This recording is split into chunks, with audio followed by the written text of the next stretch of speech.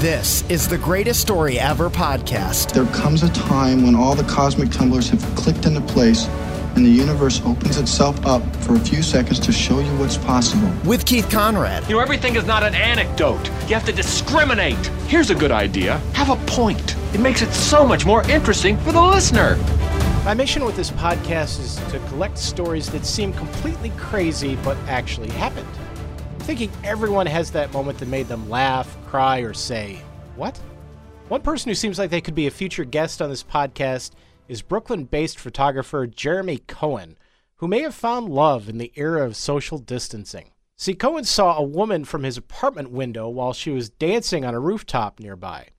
Since he was under self-isolation, he decided to send a drone over with his phone number on it. And according to Cohen, she texted him shortly thereafter.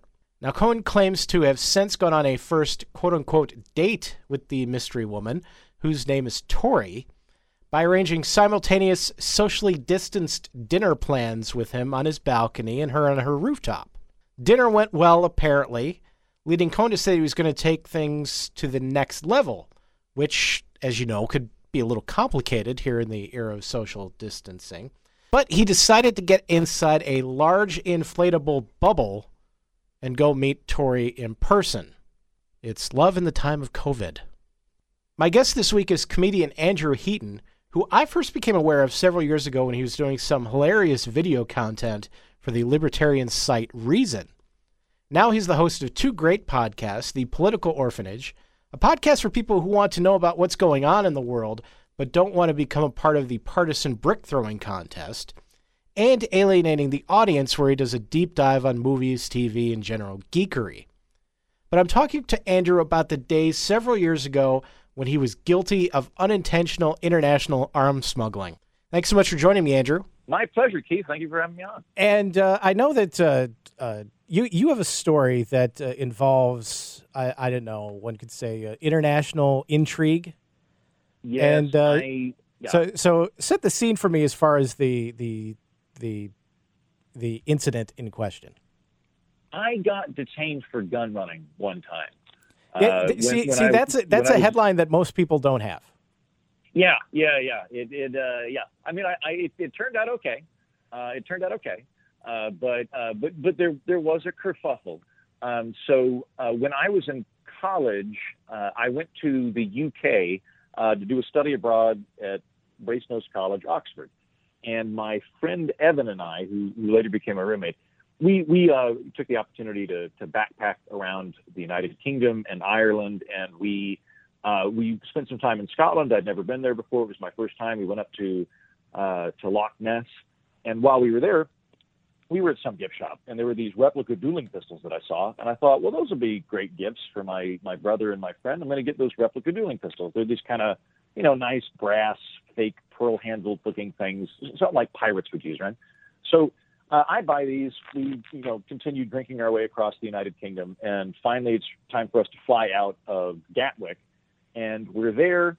Some guy walks. We're in line at the airport, and somebody walks by, and he's going, "Hello, anything to report in your luggage?" And we're like, no, we're fine. And he's like, "All right, you sir." And he gets to me, and he's like, "All right, sir, do you have any food or weapons or soil samples?" And I was like, "No, none of that." Because I'm from Oklahoma. Toy guns are not in the same category as guns in my mind. That is not how they work. So I was like, nope, nothing to report. Everything's good. And especially when you're traveling internationally, you're not thinking like a souvenir like you have. Yeah. You're thinking, did I grab an apple off the at the snack bar at the airport, and I'm bringing in a foreign 100%. Fruit or something. If anything, I was concerned that I'd stepped in like sheep dung and would somehow inadvertently infect America with hoof and mouth disease or something like that. I'm sure that's what I was worried about at the time, but not worried about weapons. Incidentally, leading up to this, Evan had lost his credit card, and so he had been fending his way. He'd been using me as the Bank of Heaton to take care of his minor living expenses and pay me back and all that. But sure, he lost his credit card. Sure. We're in this airport, and so I'm used to like Evan going, hey, like, can I borrow some money? I need to get some coffee or whatever, and I'll pay you back later. And so we've split up, and I'm getting food or whatever, and we're at Gatwick. We're separate from each other. I'm on the moving sidewalk, and I hear this announcer over the airport-wide speaker system go, "Passenger Heaton, you are urgently needed at Terminal 8. Passenger Heaton, urgently needed at Terminal 8." And I'm thinking, Evan, calm the hell down. I mean, geez, like, I'll be there in a minute. I'll get you some coffee. Calm down. So I get all angry and huffy, and I make my way to Terminal 8. And I get there, and there's this British woman, arms akimbo, waiting for me. And I'm like, "Hey, I'm Passenger Heaton. What is it?" And she goes, "Are you smuggling dueling pistols?" And I went, "Oh, no. And after that, it was just a cavalcade of interesting people that I had to talk to.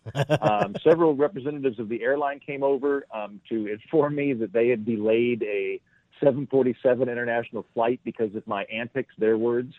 And eventually, like about five British guys in flak jackets with semi-automatic weapons came up and went, "You old Heaton? Yeah. All right, come with us." And they took me out, put me in a van, and drove out to the middle of the tarmac. We get out, we get to another van, and they, "Mr. Heaton, is that your bag?" "Yes, it's my bag." "All right." Now, did they actually have the giant like Hurt Locker bomb suit? It looked like they were about to go into a firefight. I don't remember. Yeah. Like they weren't dressed for bombs. They were dressed for something bad gonna happen. And we were far enough away that if something exploded or went off, it was pretty unlikely anybody would get shot. What I remember about them, they were really chipper. They were really nice. Like I have a theory that the friendliest, most polite people on the planet are Englishmen holding guns. Like you take that native English etiquette and you combine it with a fearlessness of knowing you're one of 8 armed people on that entire island, and you get a very polite person. So they were there, and they go, "It's your bag, yes. Would you please open your bag?" And so I opened the bag, and I could kind of see this bubble wrapped. I can see the handle of this fake pistol poking out, and they go, "Mr. Heaton, would you please pull out the offending weapon?" And I go, by the way, I'm a coward, and I'm just shaking at this point. And I pull these things out. They're rattling. I'm trying to keep them barreled down so that nobody blows my head off. And I pull them out, and I'm like, these fake replica dueling pistols that I got. And they pause and go, "Oh, those are nice. Where'd you get those? You usually have to go to Spain for dueling pistol replicas of that quality. Where'd you get them?" I'm like, I got them in Drum the Docket when I was up at Loch Ness. And they're like, "Oh, cheerio then. Very good. All right." And I start jamming them back into the bag, and some guy with a gun goes, "Stop!"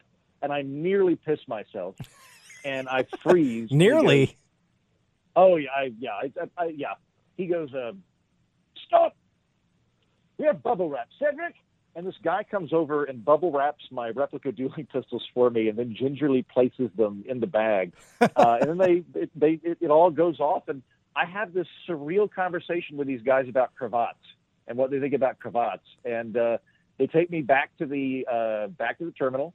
I'm the last passenger to go on the plane, which again I have delayed, and I have never had a more frosty reception going onto a plane because I delayed it by several hours.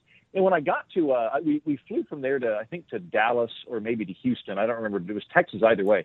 It was the port of entry for the United States. So I'm coming in, and I'm doing that custom stuff. And the guy at the desk is like, "Anything to report?" And I'm like, "Yeah, I should make this very clear. I have replica dueling pistols in my bag. They are not real. They cannot fire." And he looked at me like I was the dumbest person he'd met that day. And he's like, "So they're not real guns?" And I was like, "No." And he's like, "Then why are you telling me? Welcome to Texas." And like that was it's like, well, first of all, very, very different alarm rating in Texas. Yeah, you would almost expect the guy in Texas to be like, "Okay, we're gonna turn these into real guns because this is Texas. Right. Yeah, like he'd pull out a drill. Yeah. And like poke a hole through the back and then give me some black powder. Yeah. Yeah. It's like we don't allow people in here with fake guns, only the real ones. You can't. All right, I'll let you in, but you can't vote till you get a pistol. So have you actually made any return trips across the pond since then, or did you decide, one and run in with security is enough? I've made several trips to the UK. I go back every year because I subsequently lived in Scotland. I lived there after I graduated. Excuse me, sorry. I lived there after I graduated, and then I went back to Scotland a couple of years later and got my master's degree. So I've lived there several times, but I have run into trouble. Not to do with guns. When I was getting my master's degree in Scotland, I became a tour guide, which I know that I'm not Scottish. Your listeners can probably hear that I'm not Scottish, but I am a stand-up comedian with a degree in history, and I focused on British history. And on top of that, the second Scotsmen get tour guide licenses, they immediately go to Spain because they don't want to be in a cold country. So I am the best option that they have available to them. And I'll add, I'm very good at it. And so I was a part-time tour guide while I was getting this master's degree. Now, me being a foreigner and being a polite guy who wants to obey the laws of the land, I filed with the British tax agency as a foreigner, or whatever the relevant bureaucracy was. I basically said, hey, I'm in your country, but I'm a student and I'm permitted to do this. I'm just letting you know that I'm here and I'm doing this, which I greatly regret doing, incidentally, because about a year later, this is after I'd left the UK. I'm back in I think I'm back in DC at this time. I get this fancy letter from Her Majesty's Revenue, whatever the IRS equivalent is, the UK. I don't like Her Majesty's Customs and Revenue or something like that. But the tax people send me this letter that's like, dear Mr. Heaton, you have not filed for your taxes in the United Kingdom. You are delinquent in your payments for the United Kingdom, and we are summarily charging you a £3,000 fee, or something to that effect. And I didn't know I had to file taxes because, for one, I'm a foreigner, and two, I'm making well below the taxable income threshold for the UK that year. I mean, I was just working for grocery money. It was not. If I'd been a British citizen, they would not have taxed me at all. So I didn't think I needed to do anything because I'm leaving. Why would I care? But that's not how bureaucrats think, Keith. That's not how bureaucracy works. So I wrote them a letter back that explained all this of I'm a foreigner. I don't live in your country. And I also worked below the taxable income threshold. I trust that this matter is settled. And they send me a letter maybe on July 4th or not July 4th, but let's say July 20th. I receive a letter from Her Majesty's Customs and Revenue Office. And this letter that I received, because it's international, on July 20th, says, dear Mr. Heaton, this is not a problem. You can appeal this decision as long as you do so before June 15th.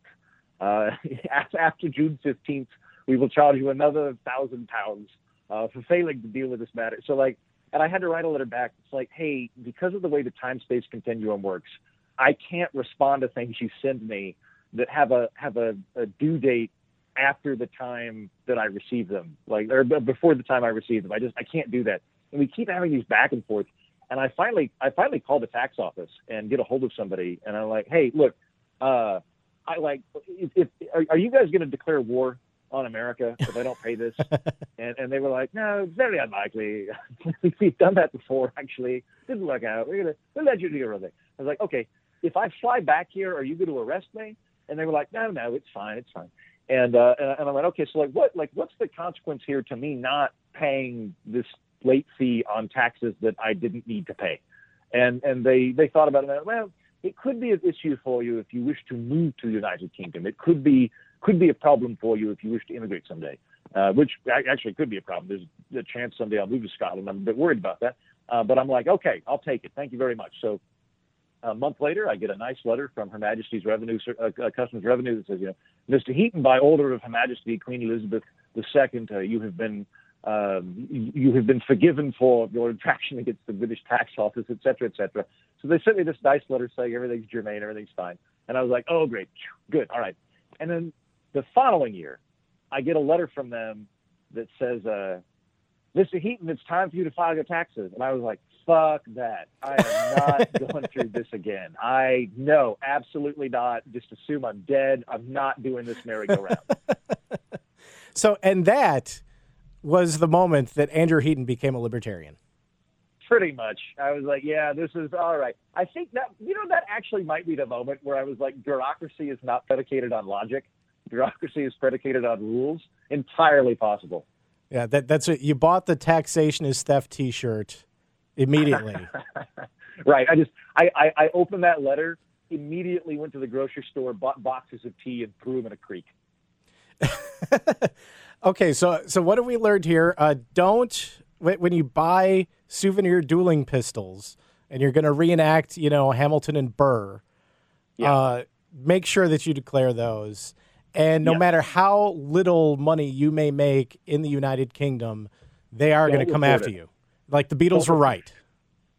Honestly, my two lessons from these are: one, if you have anything that looks like a gun when you're flying, let them know. Just go ahead and let them know that, because they're going to see it in the X-ray. It's going to come up, right? If you've got like a tactical pen, I like tactical pens, Keith, because you never lose them. They're these big old tactical pens, are pens you can stab people with. Yeah. They're self-defense pens.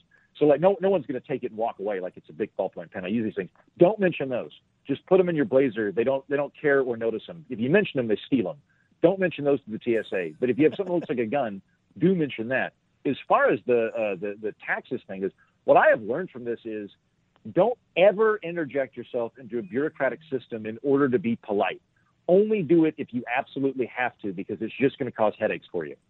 Like if you're moving, for example, like I'm kind of disinclined to register my car when I move to a new state now, because I know that it's just going to cause problems. Like I would rather just them ticket me when they find me. Yeah, and then after they ticket you, then you'll think about getting the new license plate. Right. Yeah. At that point. Yeah. But I'm going to deal with this post hoc rather than pre hoc. Thank you so much for joining me and sharing these important life lessons, Andrew. Sure thing. It was fun. Thanks, Keith. Now, as usual, that story is going to be a little bit hard to top, but my friend Katie is going to try next week. So Katie decided to put her life on hold and serve her country in the Army Reserve. That just happened to involve going to boot camp at the age of 35. Talk about what it was like to actually go through basic training as an adult, and, really talk about how much I probably wouldn't make it through the experience. Please rate and review this podcast on Apple Podcasts, Google Podcasts, Podcatcher, whatever you listen to podcasts on, or just share it on social media to help people find it. Gabatron?